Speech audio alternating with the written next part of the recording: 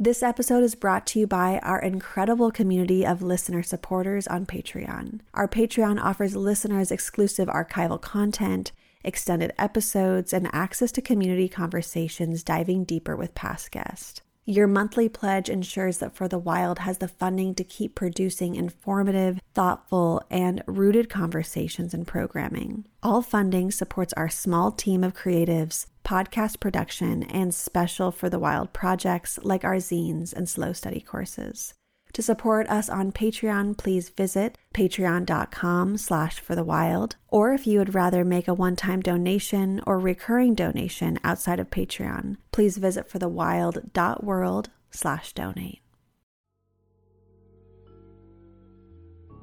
Hello and welcome to For the Wild podcast. I'm Ayana Young. Today I'm speaking with Adrienne Ray Brown. You take me places I ain't never been before. If you can imagine ourselves as a community, as opposed to a bunch of individuals trying to survive these conditions, it's like actually we're a community trying together to survive these conditions. And even that kind of a small shift of identity can transform what's possible. So new stories lead to new actions, new possibilities.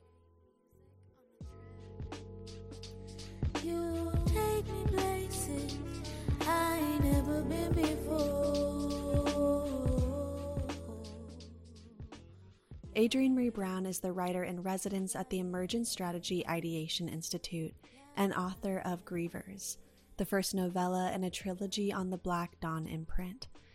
Holding Change, the way of emergent strategy facilitation and mediation, We Will Not Cancel Us, and other dreams of transformative justice, pleasure activism, the politics of feeling good, emergent strategy, shaping change, changing worlds, and the co-editor of Octavia's Brood, science fiction from social justice movements, and How to Get Stupid White Men Out of Office.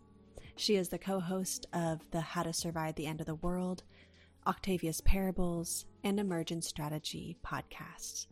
Adrienne is rooted in Detroit.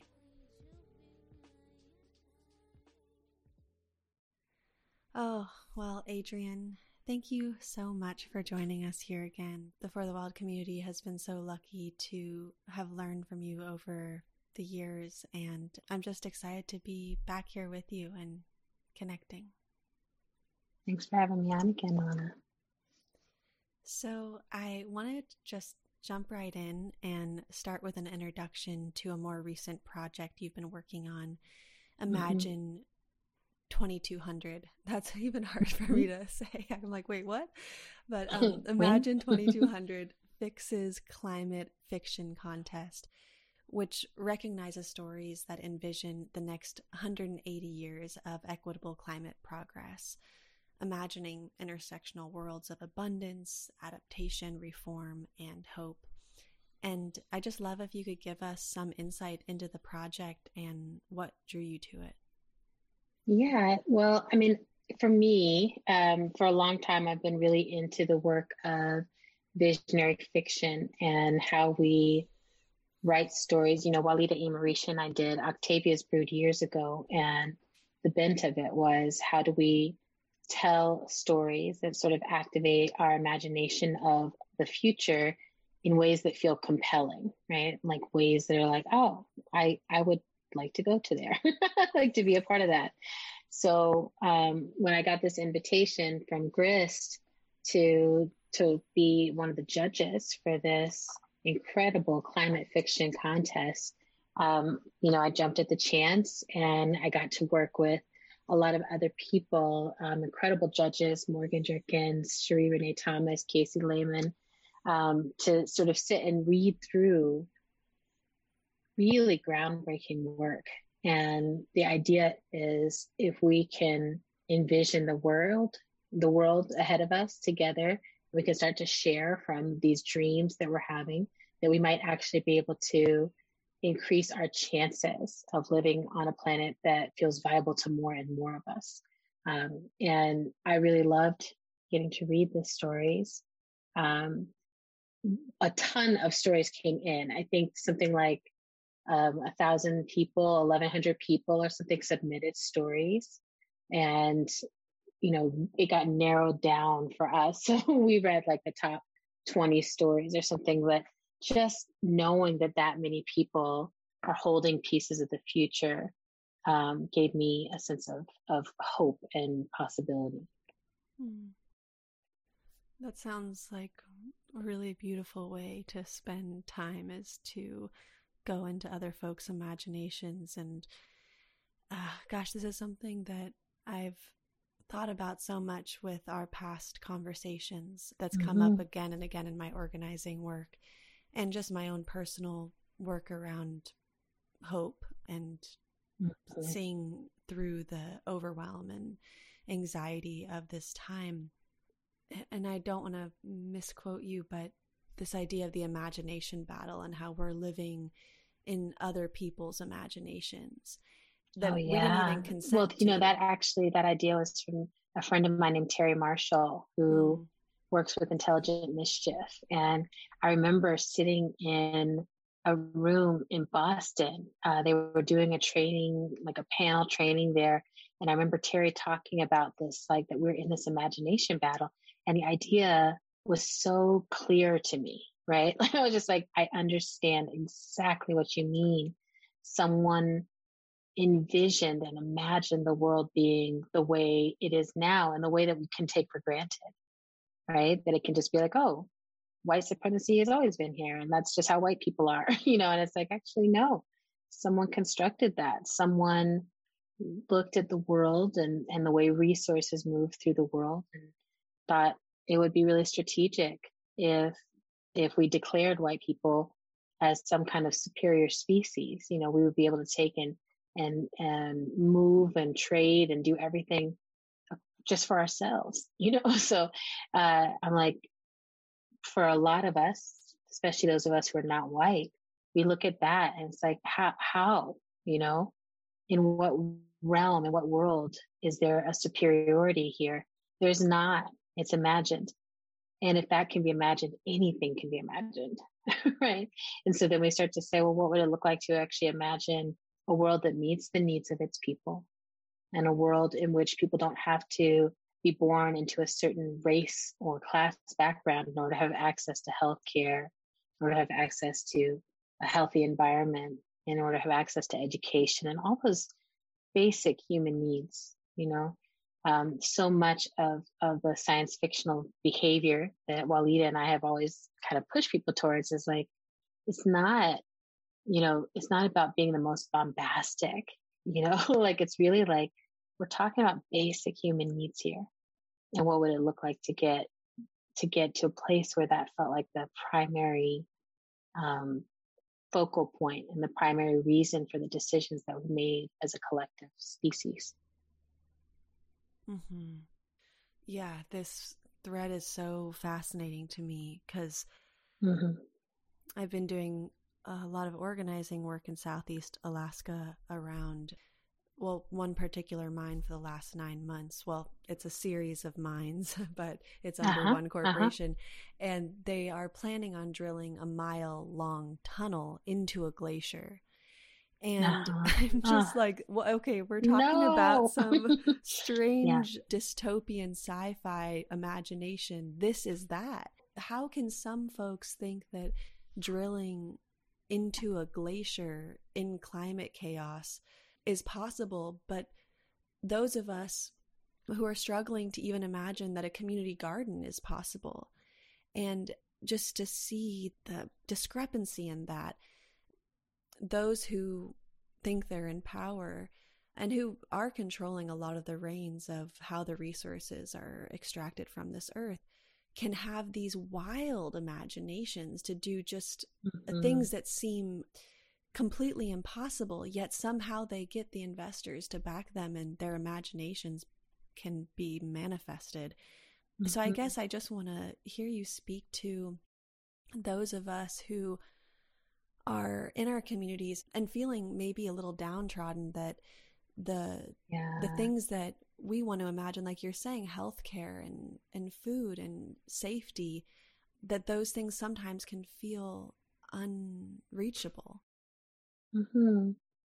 Yeah, I mean, I think this has been a really tender time. I know that it has felt that way for me, wanting the species to be so much more self-aware and self-reflective, and to have a sense of like, oh, we're the stewards, we're responsible for some of what's happening on this planet. And how do we be responsible in a good way? How do we take that responsibility in a way that future generations can look back and they're like, wow, y'all really turned something around here.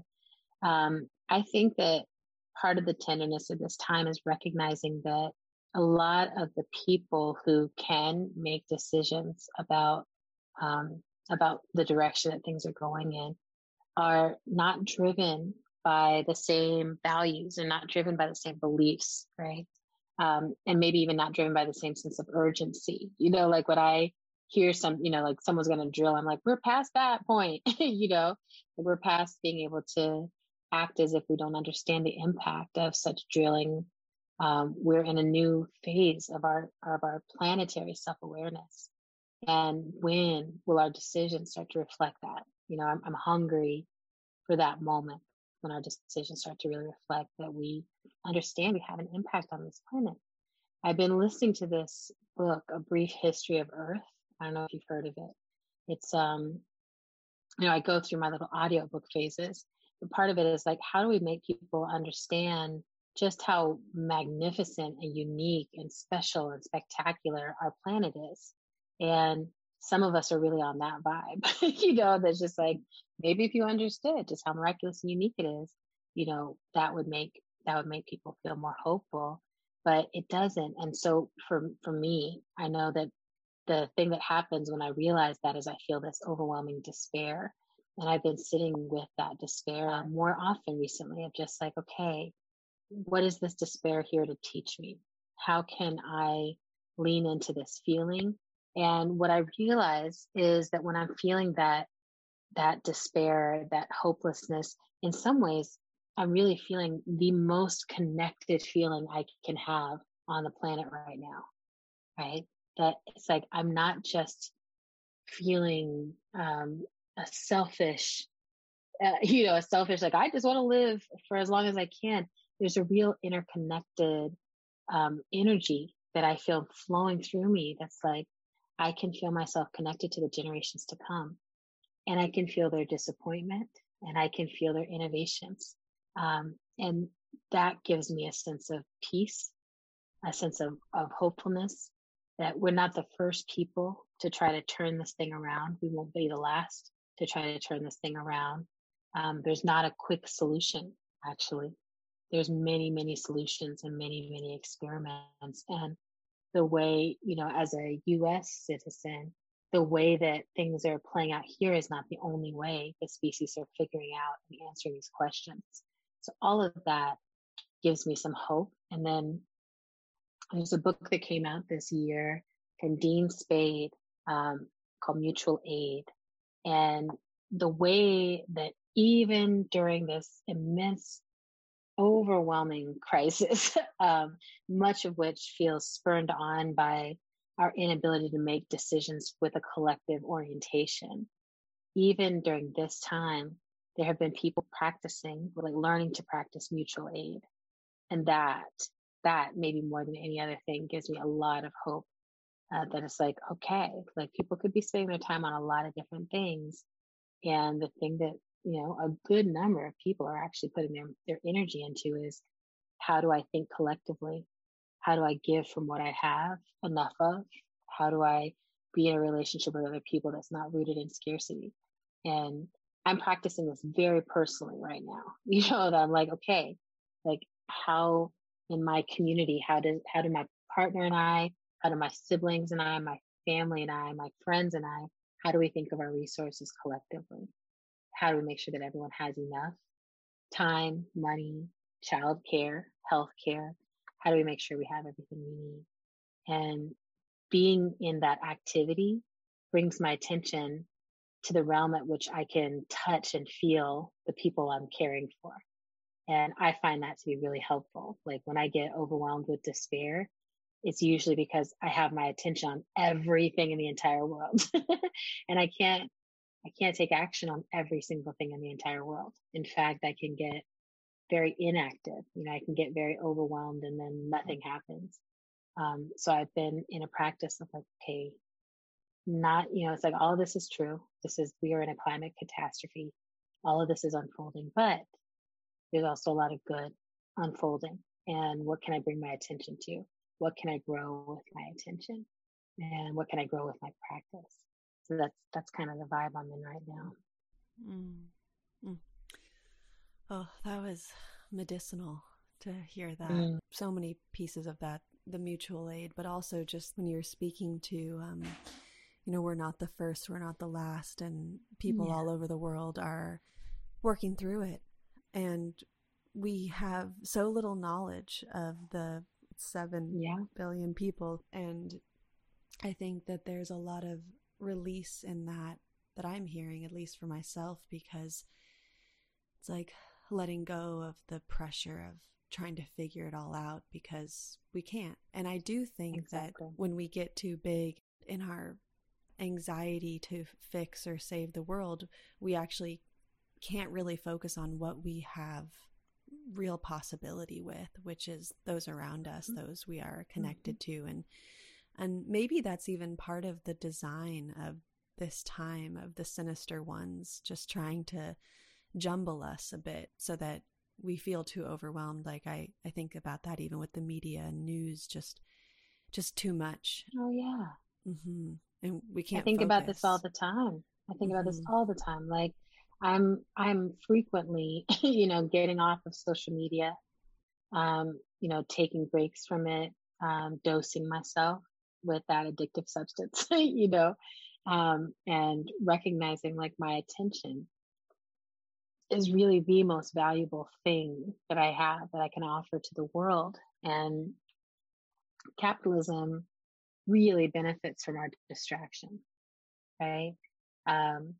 All the forces that keep us kind of asleep and consuming really benefit from us staying asleep.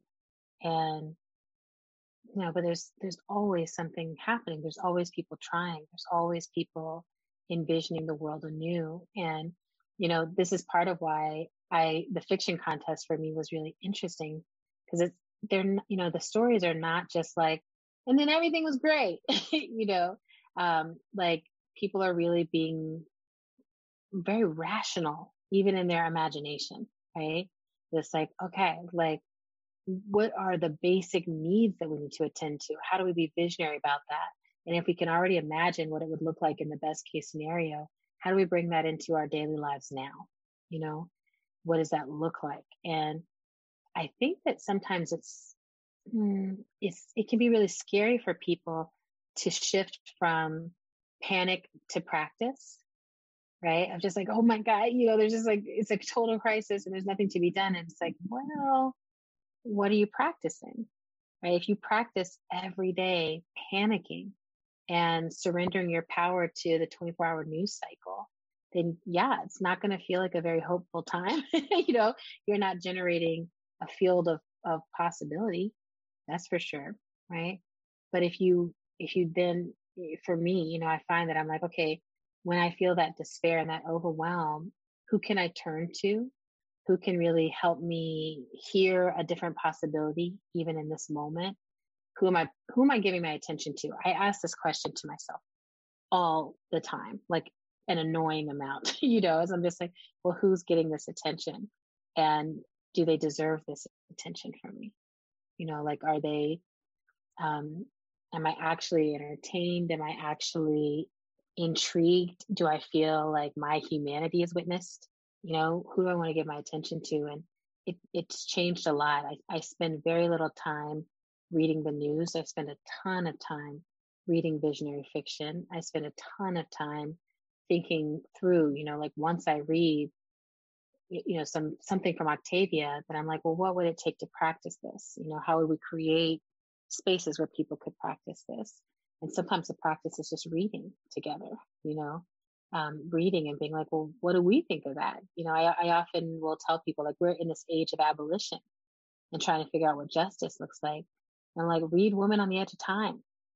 It's really, really helpful to read it and think about what kind of punishment are we currently engaging in, and how would we break into a different relationship with each other that wasn't punitive?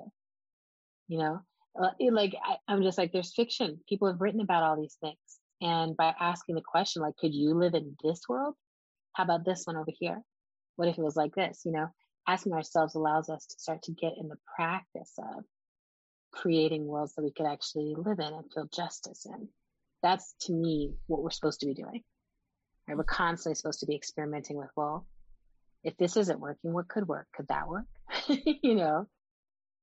There's got to be a way. Mm-hmm. Yeah. I think, speaking of the value of attention and presence, I've noticed that so strongly, especially since COVID started, how valuable and precious presence is to me, and how much I want to give my presence to those around me, my loved ones, and how much I want to receive that. And then I think with attention, there was an interview I did a few years ago, and I think one of the quotes was, and this was from Swartz, and he said something like, attention is the most valuable currency in the universe.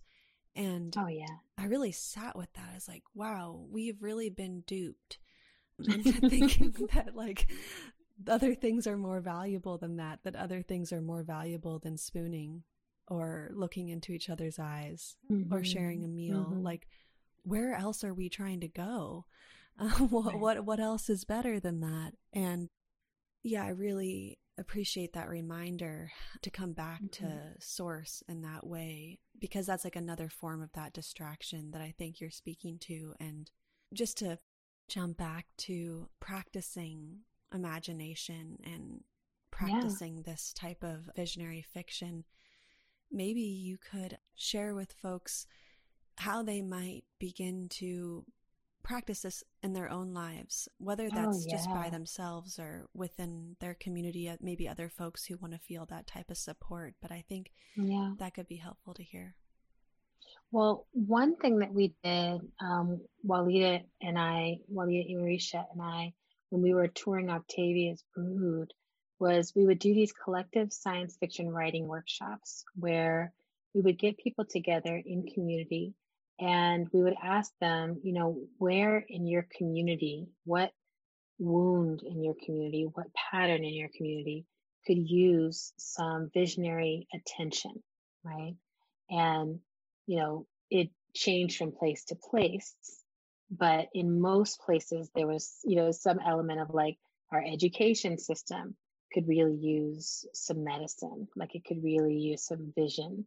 Our healthcare system could really use this. Our housing system could really use this. Like, folks quickly came up with things that were like, this area of our collective lives could really use a different kind of attention, a healing attention. So we would start there, and we were always blown away by how quickly people would move into, be like, okay, so build a world, build a world. And what are all the needs? What are the needs that are being met? What is the conflict, inside of that world? Because so much of the conflict we experience now comes from people not having their needs met and trying to find ways to meet those needs when the state and the system actually don't provide in the way that they need to, right? So then we're like, okay, well, what would it look like if all those needs were provided for? How would we provide all those needs? One of my pet peeves is, having critiques, but not having any idea of what an alternate solution could even look like. And it's one of the main reasons I love visionary fiction in general. But get people together, what is the medicine you need, and have people be in a real conversation about that. It's like, here's what we need, here's how it could look to practice it, and once people start having those conversations with each other, a lot will unfold or unveil from that place. Sometimes we'll go so far as to explicitly say, okay, So if we're trying to end up there, where do we need to start? What was the first step that we might take locally in order to move in that direction? And every single thing, all the decisions that we live inside of every day, when we start to track them and pay attention to them, almost all of us can easily see differences, changes. Like, oh, here's one thing we could do that would yield different results. And that's the sweet spot to me. That's where we want to be, is what are things that we could imagine would actually have a tangible, different outcome? And then, how do we become the people who are willing to be in that practice? So I've done this with folks, I've done this with folks like in New Orleans, where some of the work of visioning survival together actually was able to help in terms of how survival happened during the next hurricane. It's like, if you can imagine ourselves as a community, as opposed to a bunch of individuals trying to survive these conditions, it's like, actually, we're a community trying together to survive these conditions. And even that kind of a small shift of identity can transform what's possible. So new stories lead to new actions, new possibilities. Mm-hmm. Mm. Mm-hmm. Well, Adrienne, thank you so much for sharing some time with us today and awakening these rumblings in us. As we close, I want to bring back up Imagine 2200. 2200. And just see if there's anything else you want to touch on before we say goodbye, or how people can learn more about this contest and where they can potentially read any of these works. Yeah, well, I can send you the link to drop in the show notes of all the stuff that is published already. We're actually going to be publishing a book of the winning stories. The winning stories and the finalists are going to be published. And they just opened. So there's actually a submission portal. We're doing another year of the contest. So this year's judges are Cherie Renee Thomas, are Katie Martine, and Grace Dillon. And I think the deadline for that is May 5th, 2022. So people should write their stories and get those into us so that they can read more, and, that we can find out more about the clues that people have in their imaginations for what this next 180 years of survival looks like. Awesome. Thanks so much. Well, we'll definitely share it. Yeah, I hope you have a beautiful rest of the day. Really lovely to connect. You too, sweetie. Talk to you soon. Okay, bye for now. Thank you for listening to this episode of For the Wild podcast. The music you heard today is by Nia Simone and The Mysterious They. For the Wild is created by Ayana Young, Ali Constantine, Erica Ekram, Emily Guerra, Julia Jackson, and Melanie Younger.